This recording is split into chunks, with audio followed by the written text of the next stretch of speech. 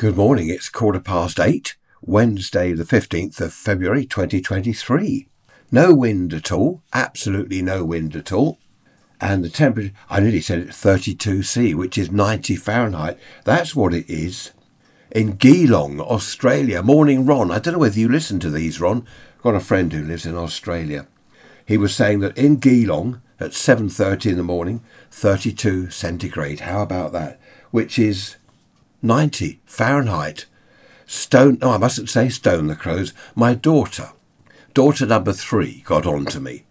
Why do you keep saying stone the crows? Her and her other half, they love crows. They really do. They feed the crows. They photograph them. They sit with them.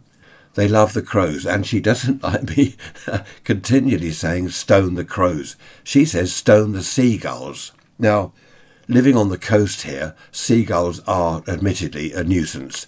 They scream. I don't know why. Sorry, I've got a bit of a cold still from Butlins. You remember I always pick up lurgies at Butlins. Just getting over this cold now.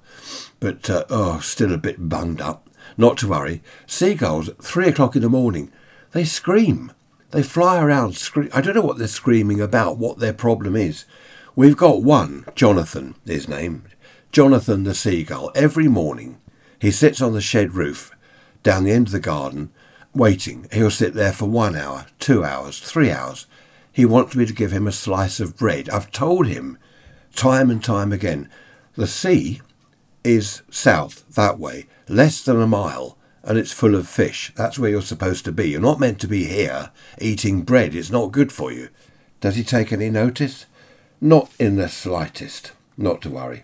Okay, the sun this morning was coming up and absolutely beautiful. What was it? 7 o'clock, 6:30, 7 o'clock. Beautiful sun coming up in the sky. And I thought to myself, red sky in the morning, shepherd's warning. Red sky at night, shepherd's delight. Have you heard that one before? I don't know whether that's a worldwide thing or just British thing or whatever it is, but it does seem to hold true. I think a lot of these old sayings and expressions, they do have elements of truth in them, because we've got rain on the way. Now, why should the sky be red in the morning, shepherd's warning, and there's rain coming? It must be right. Red sky at night, shepherd's delight. Anyway, that's enough of that. What else have I got written down here? Stone the crows, I've done that. We haven't had rain for ages.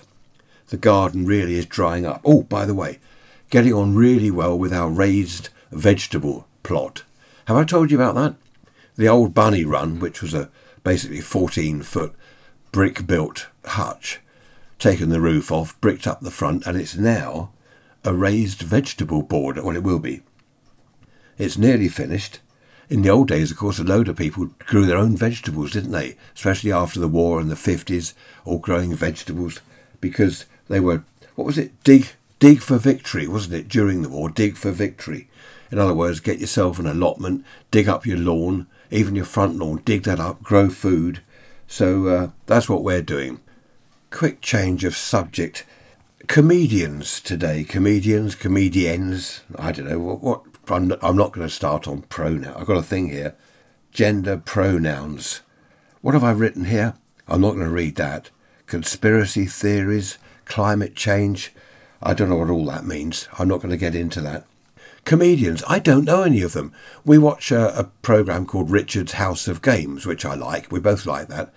And they always have comedians on there as the contestants. Here we have famous comedian, Fred Bloggs, Joe Smith, whoever. I've never heard of them. Who are these people? They're supposed to be famous comedians. I don't know. I don't know what's going on.